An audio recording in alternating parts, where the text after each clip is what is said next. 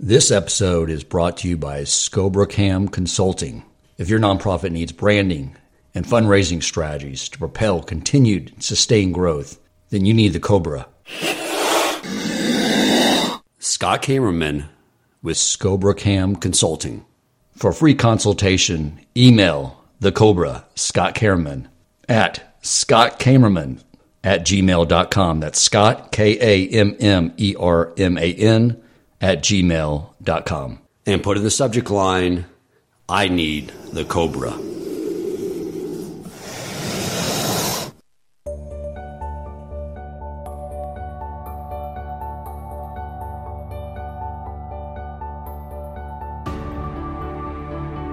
Welcome to the Shema Podcast, the podcast for the perplexed, where Torah insights, intertwined through personal stories, as well as interviews with leading Torah scholars, demonstrate the empowering qualities of Torah and mitzvot.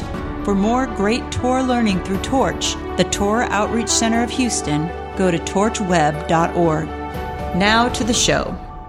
Welcome back, my friends, to another episode of the Shema Podcast. I hope everyone had an amazing Pesach. I had not had an opportunity to sit down at this microphone and record an episode since. But I did come up with an idea over Hol Chomed that I wanted to discuss with you because, as you all know, we are in the counting of the Omer. And we're in this process of building ourselves up to receive the Torah once again at Shavuos. And one of the experiences I had that first day of Hol Chomed was just a total crash. I mean, I've never felt so unmotivated in my entire life. I had taken off from work in order to study, and I just felt so unmotivated. But at least now I'm getting a little wiser. I understand there's these cycles we go through. You know, we get this inspiration from Hashem during Pesach, and then we get to sort of cruise into Shabbos. And then after that, he drops us down. This is the same cycle, the way the system got built 3,300 years ago when we left Egypt.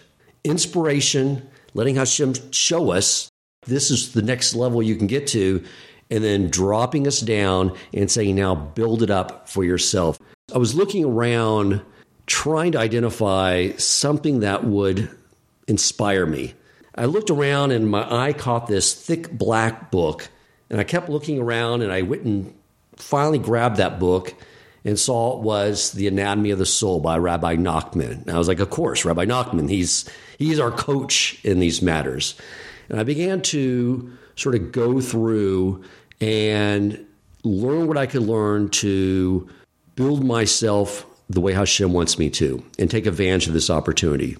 One of the things I did recognize, though, is that when a Jew is in the game, you know, they're not sitting off in the bleachers in the seat watching the game. They're in the game. They're dedicating their life to growing closer to Hashem. I realize we're all going through these same cycles together.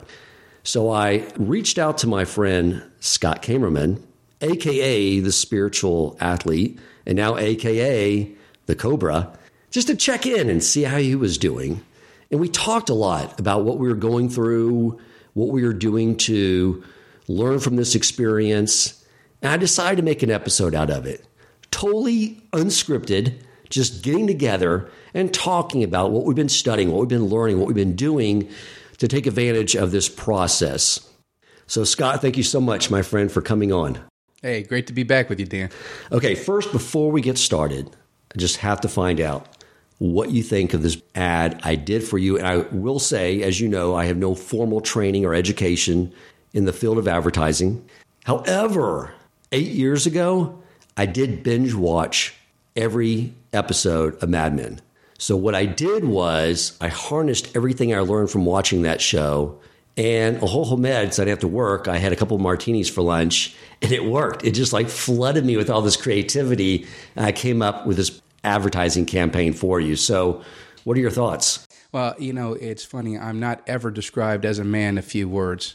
But I would say that at first approach was first time I heard it, I got a little scared. The Cobra there, that's legit. But I have to say thank you. I thought I was incredibly creative. In fact, I didn't even get it at first. I'm like, well, the Scobra Cam, that's sort of, it's an acronym of my name. It wasn't anything, I really sort of thought of when I was putting it together. But you found the Cobra. You found the Cobra in the middle of it there. And I said, I think we were even talking about it. I said, how did you come up with the Cobra from Scobra Cam? Oh, wait. So I don't claim to necessarily be the brightest bulb sometimes when it's sitting right in front of me. But then when I heard about that, I thought, oh, look at what a smart guy. I mean, there's no, you're not a madman at all. You're a brilliant man. You brought that together. So thank you so much. Actually, I think it's amazing. Someone who appreciates creativity, tries to bring that to the table himself. I think it's great. Thank you very much. All right, we'll see how it goes. I won't bill you until the money starts flooding in and you have to hire people to come up with meeting all the demand for your services. But I was thinking like here in Houston, there's this famous attorney, the Hammer. Like, who would not want to hire the Hammer? I was thinking, who would not want to hire someone to really come in and help out with their business development needs? Then the Cobra. It just sounds like an awesome someone who gets things done. Like to watch those, science shows where they see, they have snakes and, predators and everything like that. So I know what the sound of a cobra makes, but, I guess kind of hearing it and seeing it is two different things. But it's pretty intimidating there. So I'm much nicer. I'm much nicer. You are. You're the sweetest cobra. I don't want it to convey that. We'll see how it goes. I'm not going to share where I got the cobra noise from because they may want royalties. But anyway, so one of the things that I was learning first from Rabbi Nachman is about the importance of being in a state of joy. And he says it's the hardest thing to do, but it's so important. And I was really contemplating this, and I was studying this concept from him, and really found two avenues to get there. And one is really what made me think of you actually, and why I reached out to you that day. If you think about over the last, first share where I got this idea, I get all types of emails that come in. I can't read them all, Torah commentaries. I saw this one from Aish that touched on this subject. And a lot of the concepts were things I had read before. But it's interesting that you look back the last 100 years, the vast majority of all the greatest comedians are Jewish. And I think the only one I wish was on our team was, and this is going to make me admit to my sophomoric level that I'm on, but Will Ferrell. But what the article went on to say was that it was discussing this commentary of Rabbi Hirsch on the verse where the Jews are standing at the Sea of Reeds. Egyptians are coming, and they say, were there not enough burial plots in Egypt to bury us in? And Rabbi Hirsch has an amazing commentary on this. He says, this is embedded in every Jew, in our DNA, to have wit and humor, to deal with all the stresses that would come our way. Because what they're really doing is they're making a joke. They're being sarcastic. Moshe, was there not enough burial plots in Egypt to bury us in? It was a great, amazing insight. And there's something else. I think I've shared this with you before, but I didn't know the details. But there is a story of a Rabbi Baruch, that was in a marketplace. Eliyahu or Elijah comes to visit him. And he says to Elijah, so is there anyone in this marketplace that has earned Olam Haba? And Elijah points these two men, and Rabbi Baruch, he gets curious because they don't look like some Torah scholar with their demeanor, their dress. And he goes over and says, what do you do for a living? Basically what we would call a comedian today. And they say, yeah, we go around and we find fellow Jews that are not looking happy and joyful, and we cheer them up. It's such a holy thing. And I know my proclivity is to be an introvert, to be constantly in contemplation, and it's good to be like that, but it's also good to be present and engaged with the world around you. One of the things you're very good at is totally being present, engaged, and cheering people up with humor. So, that's sometimes we need that external influence from each other, especially when we know we're in these cycles where we need some cheering up. But the other aspect of this is really just gratitude. It's such a basic concept in Judaism, but I just realized it's not something I have proactively done recently. And I think that came up actually when I was talking with you that morning about just sort of, when it comes to all the different things in your life, just being grateful for what you have instead of focusing on what you're lacking. When one has gratitude and one is grateful for blessings in their life, you take a moment back, it's easier to bring a smile to your face. This is what I found, especially I would say over the last year or so when I've really tried to do a lot of reflection. And actually, I mean, you mentioned Rabbi Nachman. I've really been reading a lot more with regard to Rabbi Nachman and his suggestions for living a good, God-fearing life and connections with Hashem, and the importance of being happy and being in the moment, being grateful, all the things which you were talking about. And one of the things that's so simple to do, and without realizing it, we're not doing it a lot of times, and that is walking around with a smile. Our natural inclination a lot of times is just to be, maybe at best, have no expression. But if you try walking around, I'm not talking about weird. I'm not talking about like out of Batman, like a Joker or something like that, where you got this, carved in face.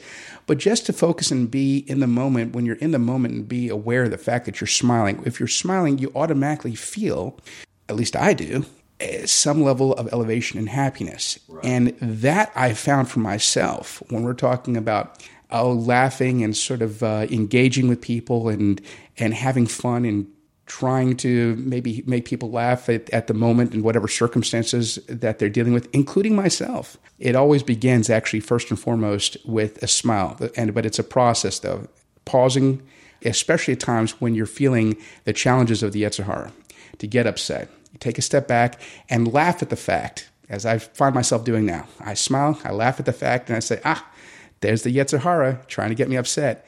I automatically turn it around. I use that momentum like a pendulum, and I let it swing back to automatically then put a smile on my face and say, you almost got me, Yetzer Hara. And because I recognize that, I feel a sense of joy, which allows me to bring a smile to my face and helps kind of elevate my mood. This is something I've been working on myself over the last, I would say, 6 months to a year in particular. It really culminated, though, with Pesach. Pesach being the start of the new year. And in fact, every day when I was doing my davening, I was making sure to say to Hashem, okay, it's the new year. I really want to up my emunah. I want to up my being positive. I want to make sure to up my understanding that on a daily basis, everything that I'm doing, I'm putting in my histadlus. The rest, though, is up to you. I'm elevating it to you. I'm not going to be upset. I'm not going to be angry. You're in control. And from there, it's every day. It's working that emunah muscle, because every day you have to. You can't look. You're a guy who's a good friend. We joke around about your amazing workout schedule and everything, and because you really give 150%. We always talking about clanging and banging with Dan Coleman. I'm waiting for that to be the spinoff podcast here and everything. But I got to tell you that you've got to be consistent with that working out. You want to go maintain that muscle mass and increase.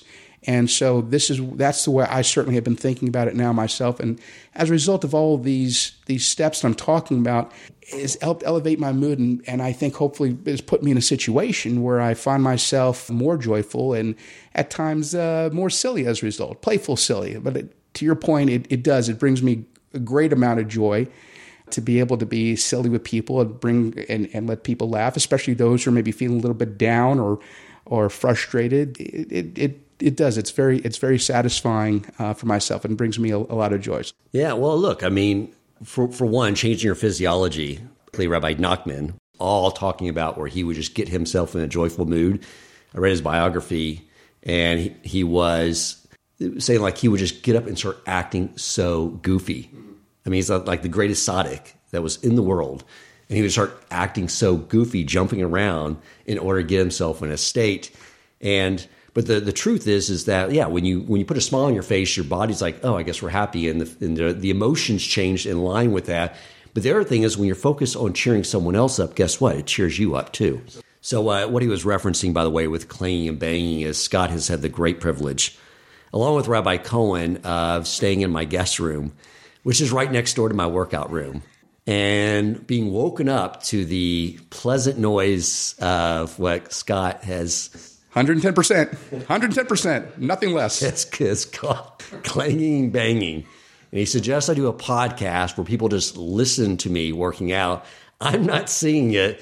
I think I'll just keep that special moment for you and Rabbi Cohen. Dan, you have a committed fan base here for obvious reasons. You produce amazing podcasts that have a positive impact on people's lives. I, for one, am a big advocate, as I said, of the fact I don't think you need to do anything on this podcast. This is a secondary podcast there. Let's just bring the microphone in there when and just let people hear that exertion on daily exertion there. And I mean, I'll tell you right now, it'll either motivate them or scare them, one of the two there. Something's going to happen out of the whole. Yeah, something will happen. I don't know. Something's going to happen. This guy's a maniac. Yeah, because I hear. Okay, so back to what you were originally saying too. That morning when I crashed and burned, I went back and looked at what thoughts I was thinking in the morning. And it shows it's like, and it's something I've been really working on too, is you have to be proactive with the thoughts you keep in your head, which is why you got to be thinking about something Torah related. Because if you leave a vacuum, your Yetzer all put stuff in there. So my thoughts, even though I was off from work, were about work and about the frustrations of the outcome. Was not going, all the work we're putting in there, I'm still not getting the outcome I want, which is nonsensical because my mind was just running on autopilot, being driven really by my Yetzer Hara. And that's what was getting me just sort of frustrated and down. And then one of the things we talked about at the Pesach Seder together, Scott, it's something I had read and something I knew I wanted to make sure I carried with me into this year. So I spoke about it, because speaking about something to other people is what creates das. It sort of integrates it. And it was about the Seder plate. It's very interesting how the Seder plate, the way we had it arranged, was the way the Arizal says to arrange it, which is all according to the Sephiros. And you have for those of you who are not familiar with it, the three matzahs represent Chachma, wisdom, Bina, understanding, and Das, knowledge. And then you have these items on the Seder plate that represent the emotive qualities. So the first three are, you have Chesed on your right side, kindness, and then Din, judgment on the left side.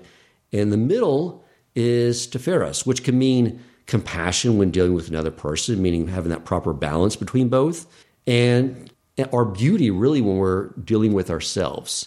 And it was interesting that the mora, the bitter herbs, was where the beauty, the compassion was. You think that would be the din, and the chorosis would be there for the compassion. But it was such a powerful idea that what Hashem is saying to us is that, for one, what causes depression is when we have expectations that everything's just going to go smoothly in life. That's not what this world is about. And it's really the most beautiful gift Hashem is giving us, because the way we turn the mora, the bitter herbs, into chorosis, which is really what nizak is, it's transforming it, is not through changing things around us, but changing how we perceive it. So I started thinking about work and realizing, no, I don't control the outcome, but these experiences with my colleagues, I need to change how I'm looking at that. I need to minimize myself. There was arrogance there. It's like, why aren't you doing what I'm telling you to do? I had to minimize myself and show them respect. And the other thing Rabbi Nachman talked about is peace. All communication, bring peace. And that's what happened last week. And it was, everything's changed. Everything became sweet. Because even the ideas that was sort of hitting against a brick wall with them, I backed away and was just showing a lot of kavod to everyone I was on the phone with, making sure there was peace and harmony throughout the organization. And all of a sudden, those ideas sort of they began to understand. And they came forward to me with those ideas. So it's a beautiful idea. Now, to complete the Seder plate, after you make something, you have that victory and you transform it to sweetness. The next stage is whole, which means basically then to recognize, don't forget that Hashem helped you transform it. Once those are all in balance, and it's yesod, it's your foundation, and it flows through. So that's one of the things that I was able to put into place last week and sort of see it happen, which was a really cool idea. Absolutely. And I agree 100%. And I'll tell you as well, too, it's interesting. There was a speaker who I heard mention about the importance when we're going through life in any given moment, too, and when we're having challenges, it's so important to make sure that we strive to get better, not bitter. And when we take the moment to really recognize, be in the moment, in the moment there. We have a tendency all the time to be thinking ahead, to be, dwelling on the past and worrying about the future and missing the moment in which we're in. And yet all are connected. The past, the present, the future. What we've done in the past is affecting where we are right now. But what we're doing right now is affecting the future. The most important thing is to be in the moment, experiencing everything that's there, including, to your point, the things which we perceive, to be very clear, what we perceive as being something bad or bitter. But when we realize, of course, take a moment to, and this is something that Rabbi Nachman speaks about, I believe, as well, too. When we are suffering, in a sense, from whatever challenges we're facing, to take a moment to thank Hashem for our suffering, our challenges that we're having. It's a concept which has taken me a long time to grasp and to understand.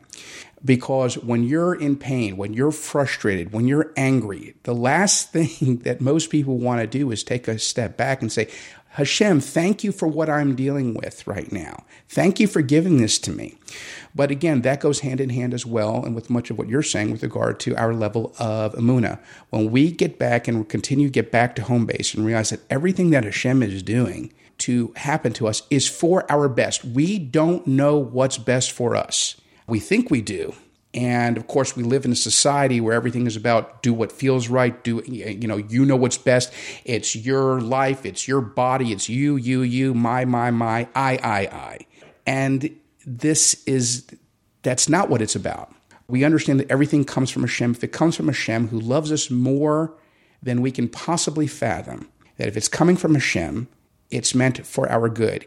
Our inability to understand that is what we then therefore claim as suffering and the challenge. But that's on us. It's not on Hashem. And so my own sort of epiphany that I would say I would have, really, I've heard this message for years, but it finally, Baruch Hashem, it finally took root, I would say a good 6 months to a year ago, maybe more like 6 months ago. And that's what I really find myself doing in those difficult times. And when I say, thank you, Hashem, it's the first step always to making myself feel better. And it's hard to explain. And it takes time to go. Everybody's looking for an instant cure these days, an instant pill, an instant something, instant. If someone's feeling uncomfortable, they want to immediately make it go away. They want everything to be perfect instead of experiencing where they are in the moment, the challenges that they're facing at home, at work, whatever it is, and realizing it all has one source. And just, when we take the time to go and realize what that source is, be thankful for it, it leads to strengthen our bitachon, trust in Hashem, and helps us have a better perspective on where we're going. You think about the overall goal here is we're trying to continually elevate our consciousness, to have greater, God consciousness, which means if you are saying, I want to go to a higher level, well, why would you think you're going to get to a higher level at the same place you are now? It means that Hashem's saying is, I want you to come to the next level, but that means you need to change something about yourself to get that next level. That's why I'm orchestrating these situations around you in order to do that internal change within yourself to make that happen. And the challenge is interesting, and the challenges which Hashem gives us to go and change, many times end up getting harder along the way there. But that's part of the journey. If you play any sort of games, or people play these the video games, certainly when I was in the 80s and 90s, when you had the different level of Pac-Man, for example, right. Starts off slow and everything gets faster and faster the way you go through. But your score's going up. Every level you pass, your score's getting higher and higher, and that's what's about. Because what would be the fun doing the same challenge over and over again? You're not getting any better. You're doing the same thing.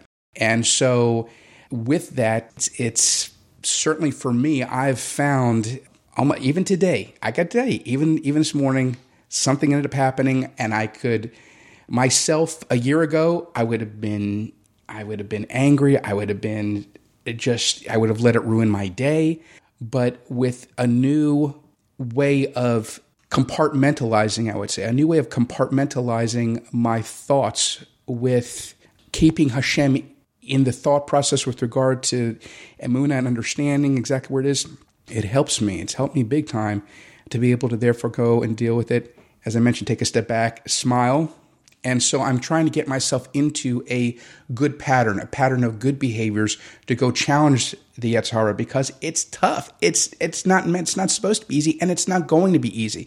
We are here in life. Nobody's going to have a perfect life. Every single person has challenges. Every single person has suffering across the spectrum. Sometimes that suffering are things when it comes to job. We're not earning the money that we think we should be earning. Sometimes it's much worse than that. We have a family member, God forbid, that's in the hospital or something.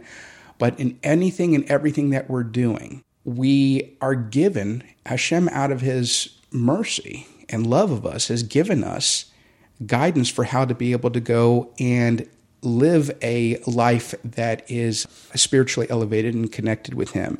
It's just a matter of, do we have the time, do we have the fortitude to be able to go and commit ourselves to taking the steps necessary to get there? And it certainly is not easy, because even being a Baal Teshuvah, as I say, I've been at Baal Teshuvah, I'd say years ago, I've been a Baal Teshuvah for 2 years and 3 years. And now I'm at 5 years. I've been going through, and it's wonderful to be able to go and to daven. And I know the services, I can daven during Chagim, I can daven during Rosh Chodesh, whatever. That's wonderful. But adding new depth and understanding about what it is we're doing. I think for too long, I may have been going through just the practices instead of understanding the deeper meaning of why it is, we're doing what we're doing. And it's interesting because, Baalei Teshuvah, Gerim, those who obviously have converted to Judaism, we have a propensity a lot of times to work at this. We've been committing ourselves to this for a number of years, or depending on how long people are going. But I'll tell you, there are people who have been observant their whole life, and they'll be the first to go and admit as well too many times that it becomes, even when you've been born into a life where your daily existence, everything is about Hashem, it's still something very, very, very difficult.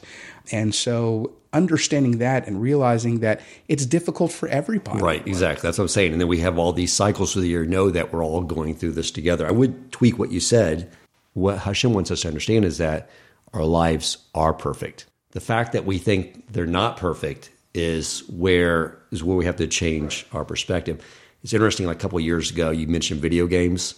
I came across an article, and I actually got the sales guys together for a sales meeting and discussed this idea that, the video game industry is huge, a lot bigger now since we were playing in the 80s Pac-Man and Donkey Kong, right? It's a huge, multi-billion-dollar industry.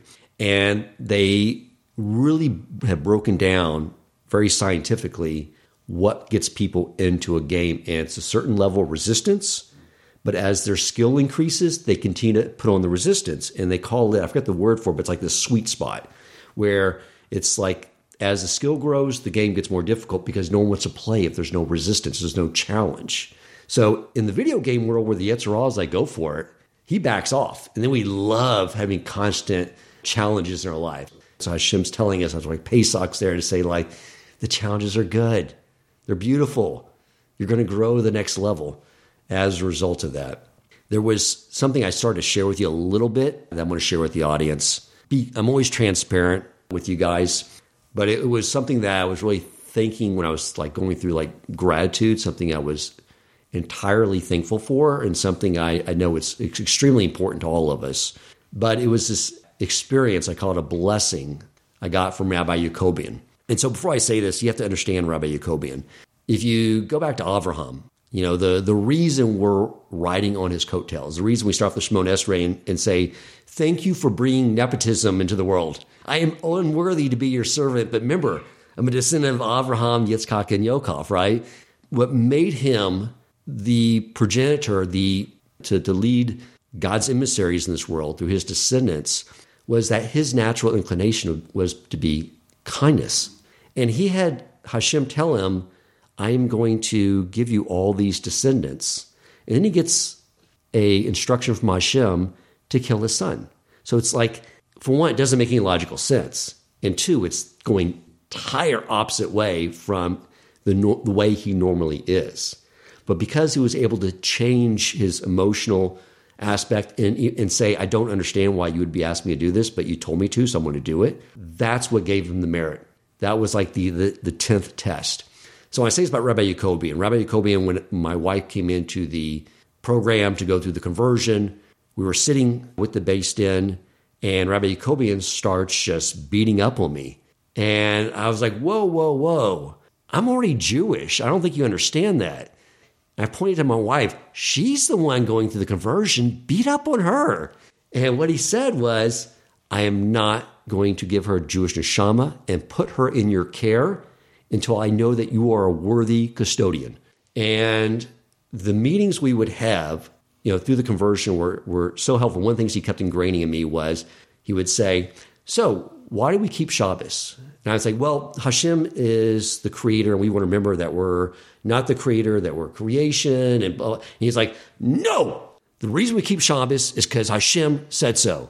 And he would suck me into this like every 3 months while we keep kosher. Like, no, because Hashem said so. He was trying to instill in me this idea that don't be the wise son. The wise son has just as much hubris as the wicked son. Be the simple son. It's why we got the 2 crowns at Mount Sinai. We just said, we'll do what we hear. So what happened about, 5 months ago now was I met with Rabbi Yacobian. I told him after her conversion and we got married, it's like, I got to meet with you. Like, I just know I do because I don't trust myself against my Yetzer Hara on my own.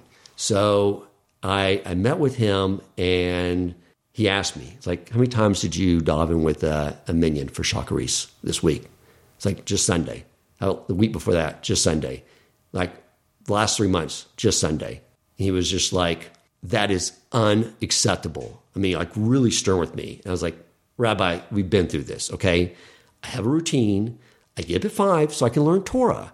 Then I got to get a workout in, otherwise I won't get it in, and it's good. And it's a mitzvah. Take care of your body. It allows me to function better during the day. And it's not like I'm not davening. I'm davening here. It just allows me to get my work day started, and I need to be started at work, because I got to make a living. He's like, we'll get a different job. He goes, be a sacker at Jovi's. It's like, you want me to quit my gig of being the managing director of an investment firm to go sack groceries at Jovi's? And he was just, yes. Are you a servant of Hashem or are you not? I get what he was saying. It's like, he paints extreme, say like, yeah, whatever it takes.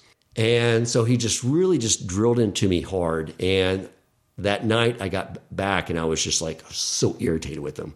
How dare he talk to me like that? He has no idea. I have to provide my family. Really? I'm going to give up my career? How about everyone who depends on me for tzedakah?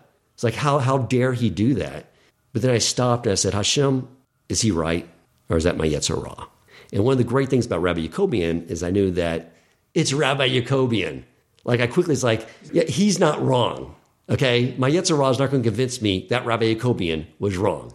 I was wrong. And I quickly, looked at my schedule. I went from 5 to 4:30. Actually, I had to get a little earlier than that, but I decided to do something that was sort of do teshuvah for this. So when I said, okay, I haven't been showing up, so I'm going to show up early. I'm going to start doing Nate's first thing. And I'm going to get up early so I can go to the kollel and study beforehand. I'm going to study the Shulchan Aruch and all the laws of davening. But what I found, my friends, is that davening first thing in the morning like that, with the minyan, in a place with fellow Jews, it's like the greatest gift in the world. If I just got my ego out of the way and heard what he said, it all worked out. It's like the most special thing. And I called Rabbi Yacobian after that. I was like, so grateful. And I told him, I was like, I know that when to rebuke someone, you have to love them as much as you love them yourself, and you have to know they'll be open to it. And I've always said, I will be open to it. Come at me. But I said, I learned that if you rebuke someone and they don't follow and they don't change, then their sin becomes your mitzvah. But if they do change, then the giver of the rebuke gets even greater olam haba. And I said, that idea makes me so happy. I can give that to you, for doing that for me. You hit the nail on the head at one point in that story too. It was the pivotal moment for you. You were angry, but you said, I paused and I assessed, and you spoke to Hashem. That's exactly the approach I found for myself as well. At times when you think, and where, to your point, where was the driving force behind that? The ego. that the ego, how dare they speak to me? Do you know who I am? And I'm saying that not because Dan Coleman's an amazing guy. I love him. He's one of my best friends. But exactly, that's the feeling. I know I go and say that's what it's all about. And I think that's a reason why there's so much madness in the world today, is because people don't pause. They don't have a conversation with Hashem, and they immediately react with whatever's there. And that's the playground of the Yetzer Hara at that point. And that's why, as well, too, the understanding and through studying Musar as well, the importance of keeping ourselves low, doing what we can to keep the ego down. I think I may have mentioned to you, someone had brought up a story. This is from Rabbi Shlomo Wolbe's book, where he specifically, I love the story. I have this image in my head based on his story, that he was flying back to Israel, and they were on a plane. This was it had to have been in the 70s, I suppose. And they were flying very, very low to the ground. And he asked the flight attendant, why are we, I noticed we're flying this is kind of dangerous. We're flying very low to the ground. The flight attendant said, well, we're actually avoiding Egyptian radar. And he used that as one of the many examples of the importance of keeping a low profile, about keeping one's ego in check. And it's a great reminder there, too, about that, because that's the source right there of so much of that, to go and realize.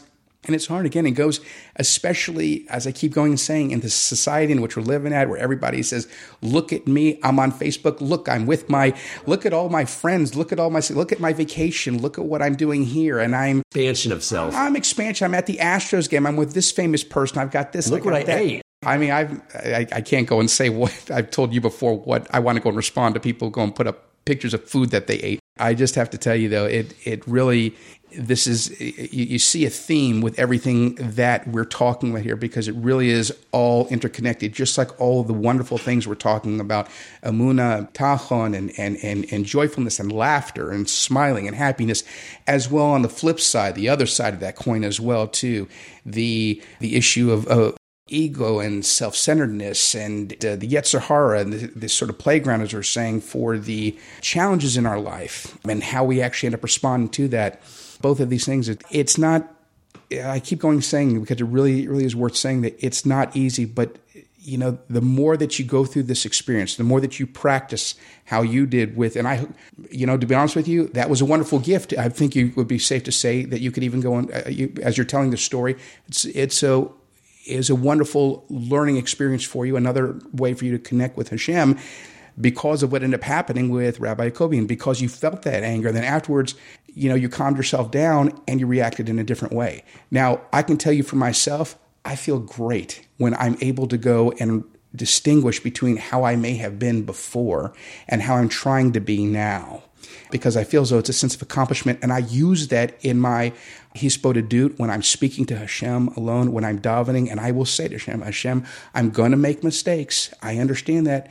I'm still going to end up getting angry. I'm going to miss things. And sometimes I won't be able to completely control myself, but I'm trying. And I can only do this with you. Will you please help me? Will you have mercy on me, please, as I'm moving through this process? And you know what? He does. You know, there's a couple of things come to mind. First, on the Rabbi Jacobian thing, I call it I got a blessing from Rabbi Jacobian.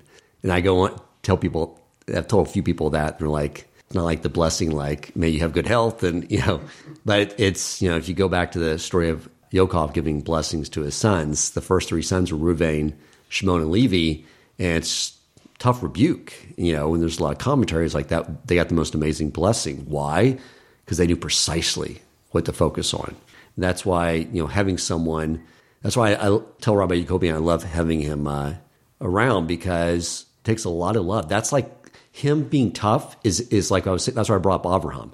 It's against his way. He's actually the sweetest guy in the world, but out of his deep love, if he knows someone says, I want it, he'll be there to help you out. And the thing I was telling him too that was so scary is if you look at the reasons why I wasn't going, you were talking about how as you grow, your Yetzer Hara becomes stronger, so everything keeps in equilibrium. That's why someone who's religious from birth, they still have challenges. They just have a stronger Yetzer Hara. My reasons for not davening with a minion was, one, it's very holy to daven where you study. That's one. Two, that to also have words of Torah and davening in the place where you conduct business. It's just almost like lighting an Emunah candle that you can smell throughout the day while you're working. And the other thing was that, you're trying to come close to Hashem. Are you really just trying to impress other people? Are you got to be in the shul studying, you got to be there davening around other people. Now, these, of course, were all reasons of my Yetzer Hara, which sounds, it was a very good argument. Like, right, I just study and daven Hashem here in my office. I don't need to be out there trying to impress other people. But that's why I told Rabbi Cohen, it's so scary. Like, it was a good argument. And you're absolutely right. And it should be mentioned, and it's worth mentioning exactly, that the Yetzer Hara is very crafty in its attempt at coming at you, because it's not just the overt things like get angry about a situation. It can be to the point of what you're saying as well. You don't need to, you're doing enough. That's a big thing I hear all the time. You're doing enough. Oh, look, you had a long day. Just stay here. You're going to say the same prayers. It's not there. It's the same thing. It's the crafty way to get you to, especially as you're advancing. This is the higher level of Pac-Man we're talking about now. The higher you're moving up there, so it becomes more challenging. I like what you said also with regard to Reuven and Shimon and Levi, with regard to when they were being rebuked, because of course, and we know of course that all of Yaakov Avinu's sons, all of his children were all tzaddikim. And of course, what does it say that their reaction was as they were being rebuked? They didn't respond. They didn't try to go and protest. We just read about, I think it was last week, in last week's Torah portion, when Aaron HaKohen lost his two sons, and his response as well when he was rebuked. It says in there that he was quiet. He didn't respond. He didn't respond in anger. He didn't protest. And that's incredible discipline. These are examples we have from our forefathers of exactly how we should be. And we talk about some really extreme cases there. Aaron HaKohen is one of my favorite figures in all of Torah, especially too because of he was so beloved by all of Israel, by all the children of Israel, because he was so much about trying to bring people together all the time. Right. And he was always about peace. And just another example here too. In this particular situation, the level of humility that we hear these examples of him and Moshe Rabbeinu and Miriam and everyone, but in a situation like this, to lose two sons on a day that was filled with joy, no less. Right. I mean, such a holy day, and he loses two sons and he doesn't respond. So we have examples that we can and we should be emulating.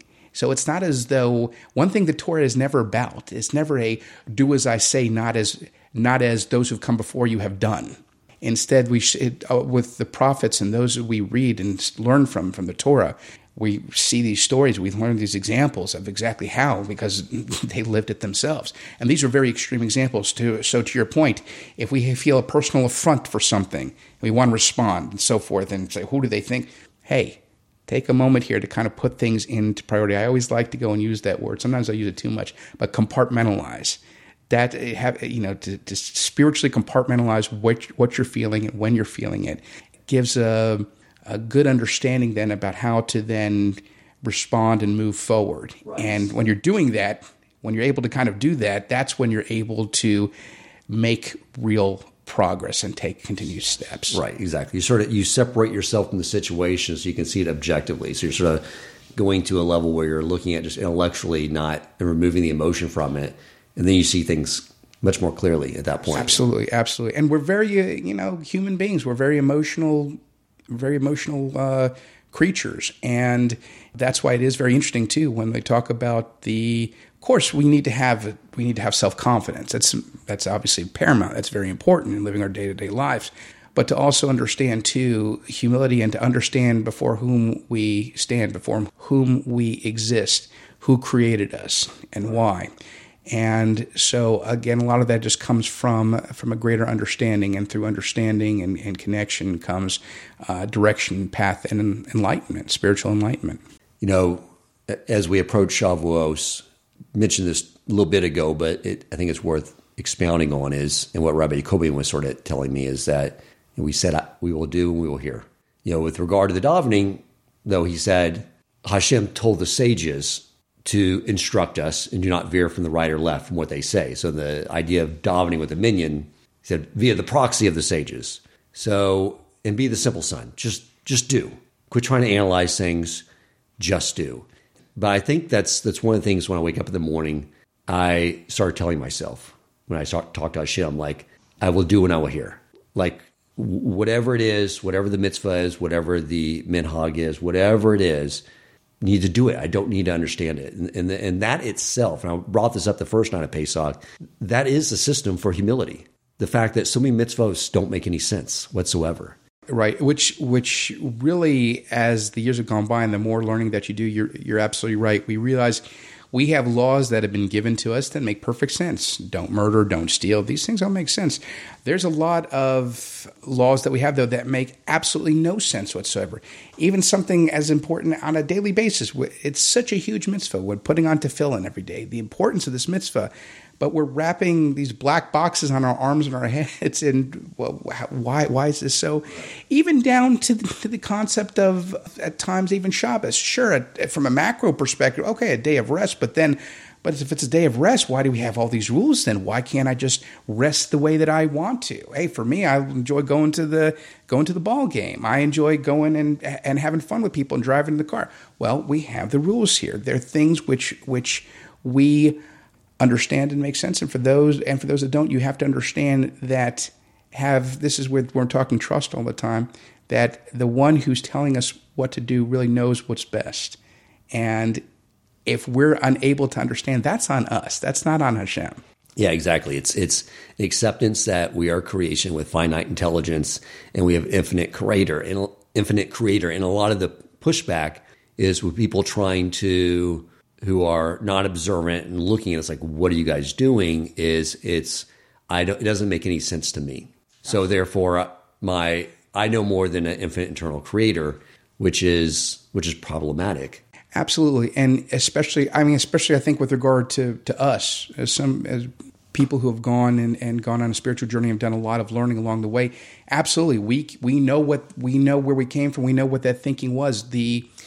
It's so painful to hear amongst some of our Jewish brothers and sisters who who believe that the Torah is, chas v'shalom, God forbid, archaic, or they say that, the Torah is like the Constitution, it's made to be changed, it's a living document that's made to be changed. But what it is there's also people who don't understand, unfortunately, the first thing about Torah. They've never taken the time to go and learn it and study it. At first glance, they see, they look at it from a macro perspective, and they say, well, here's, this is how we're going to make it applicable to today. And because we're going to make it applicable today, we therefore have permission to do whatever we want as well. We're going to make the Torah, just like we're going to make the Jewish faith, go and conform to us. And that's why, and I know I've spoken with many people about this, and people are in shock a lot of times. Unfortunately, the length that even some synagogues go to have something that's flashy. They're focusing on entertainment. They're so desperate to go and just get people, to hold people's attention, that what they're doing and what they're espousing has nothing at all to do with Torah. And Torah is the foundation of Jewish life. Without Torah, what are we? We're nothing. And so it has been, unfortunately, in some circles, has been diluted so much to where, what are you walking through? What is this about? Yeah, it's the ultimate sign of arrogance. But that's why those synagogues that subscribe to Jewish denominations are really struggling right now. Absolutely. And if the decision tree, I've said this a lot on this podcast, if the decision tree, like many people say, is that the Torah was written by men, which is what creates this Jewish denomination idea. If it was written by men who lied and said that the Torah came from Hashem, a creator, then that means the origin of the Jewish people is a group of liars. So join the synagogue, pay your dues now, and come see. What? It makes no sense. Yeah, exactly. What I missed something there. Exactly. I don't know how they got that point. You're absolutely right. But people are waking up, thank God, and coming forward. So I think a general theme here that we've sort of been discussing is, one is it's arrogance. You can't grow with arrogance. You got to be open to rebuke. You got to people. You have the right rabbis in your life, and you got to tell them, I welcome any rebuke, because most of us rank and file Jews are defenseless against the Yetzer Hara, who's going to get more and more clever. And to take our Yiddishkeit seriously, but don't take ourselves so seriously. Right. And it's interesting, too, because it's so simple. Sometimes the simple sayings that we hear, get lost in the daily normal vernacular. People say, you hear all the time, someone gets angry, people go and say, hey, take a deep breath, take a deep breath. Let me tell you something, that has Torah roots when you hear that, because basically it says that when one gets very angry, you should take a deep breath, because to help cool down the heart. The heart's where the Yetzer Hara goes and lives, and by taking the deep breath in and holding it, it can help go and has a calming effect on you. Now, again, it's become part of the common vernacular. People say, whoa, take it easy, take a deep breath, take a deep breath. But there's a source for this. And so that's what it is. So this is, you can see the beauty of Torah and everything we're looking to do in just even the simple things we do every day. And it can give you a moment of clarity amongst a cloud of anger and disdain. It's amazing how that can happen, because I know that's something else I put into practice. If I feel that angry for whatever reason, or if I feel slighted, or by pausing and taking a deep breath and analyzing the situation and compartmentalizing, I'm saying it again, where everything is, to be able to go and everything we're talking about, go through the checklist. Hashem, I know everything that happens is as a result of you. Putting my ego in check, understanding everything comes from Hashem. I start going down there, and by going down the good checklist in my mind, I find a sense of calmness there, and by doing so, it's a connection with the Creator and provides a clarity and direction that, without doing so, it's scary to think how I might end up reacting, because I, in the past, and as a lot of people are, can be very impulsive. And that's something I've really been able to work on as a result of this adjusted way of thinking and approaching based on how we're supposed to approach situations. Amazing.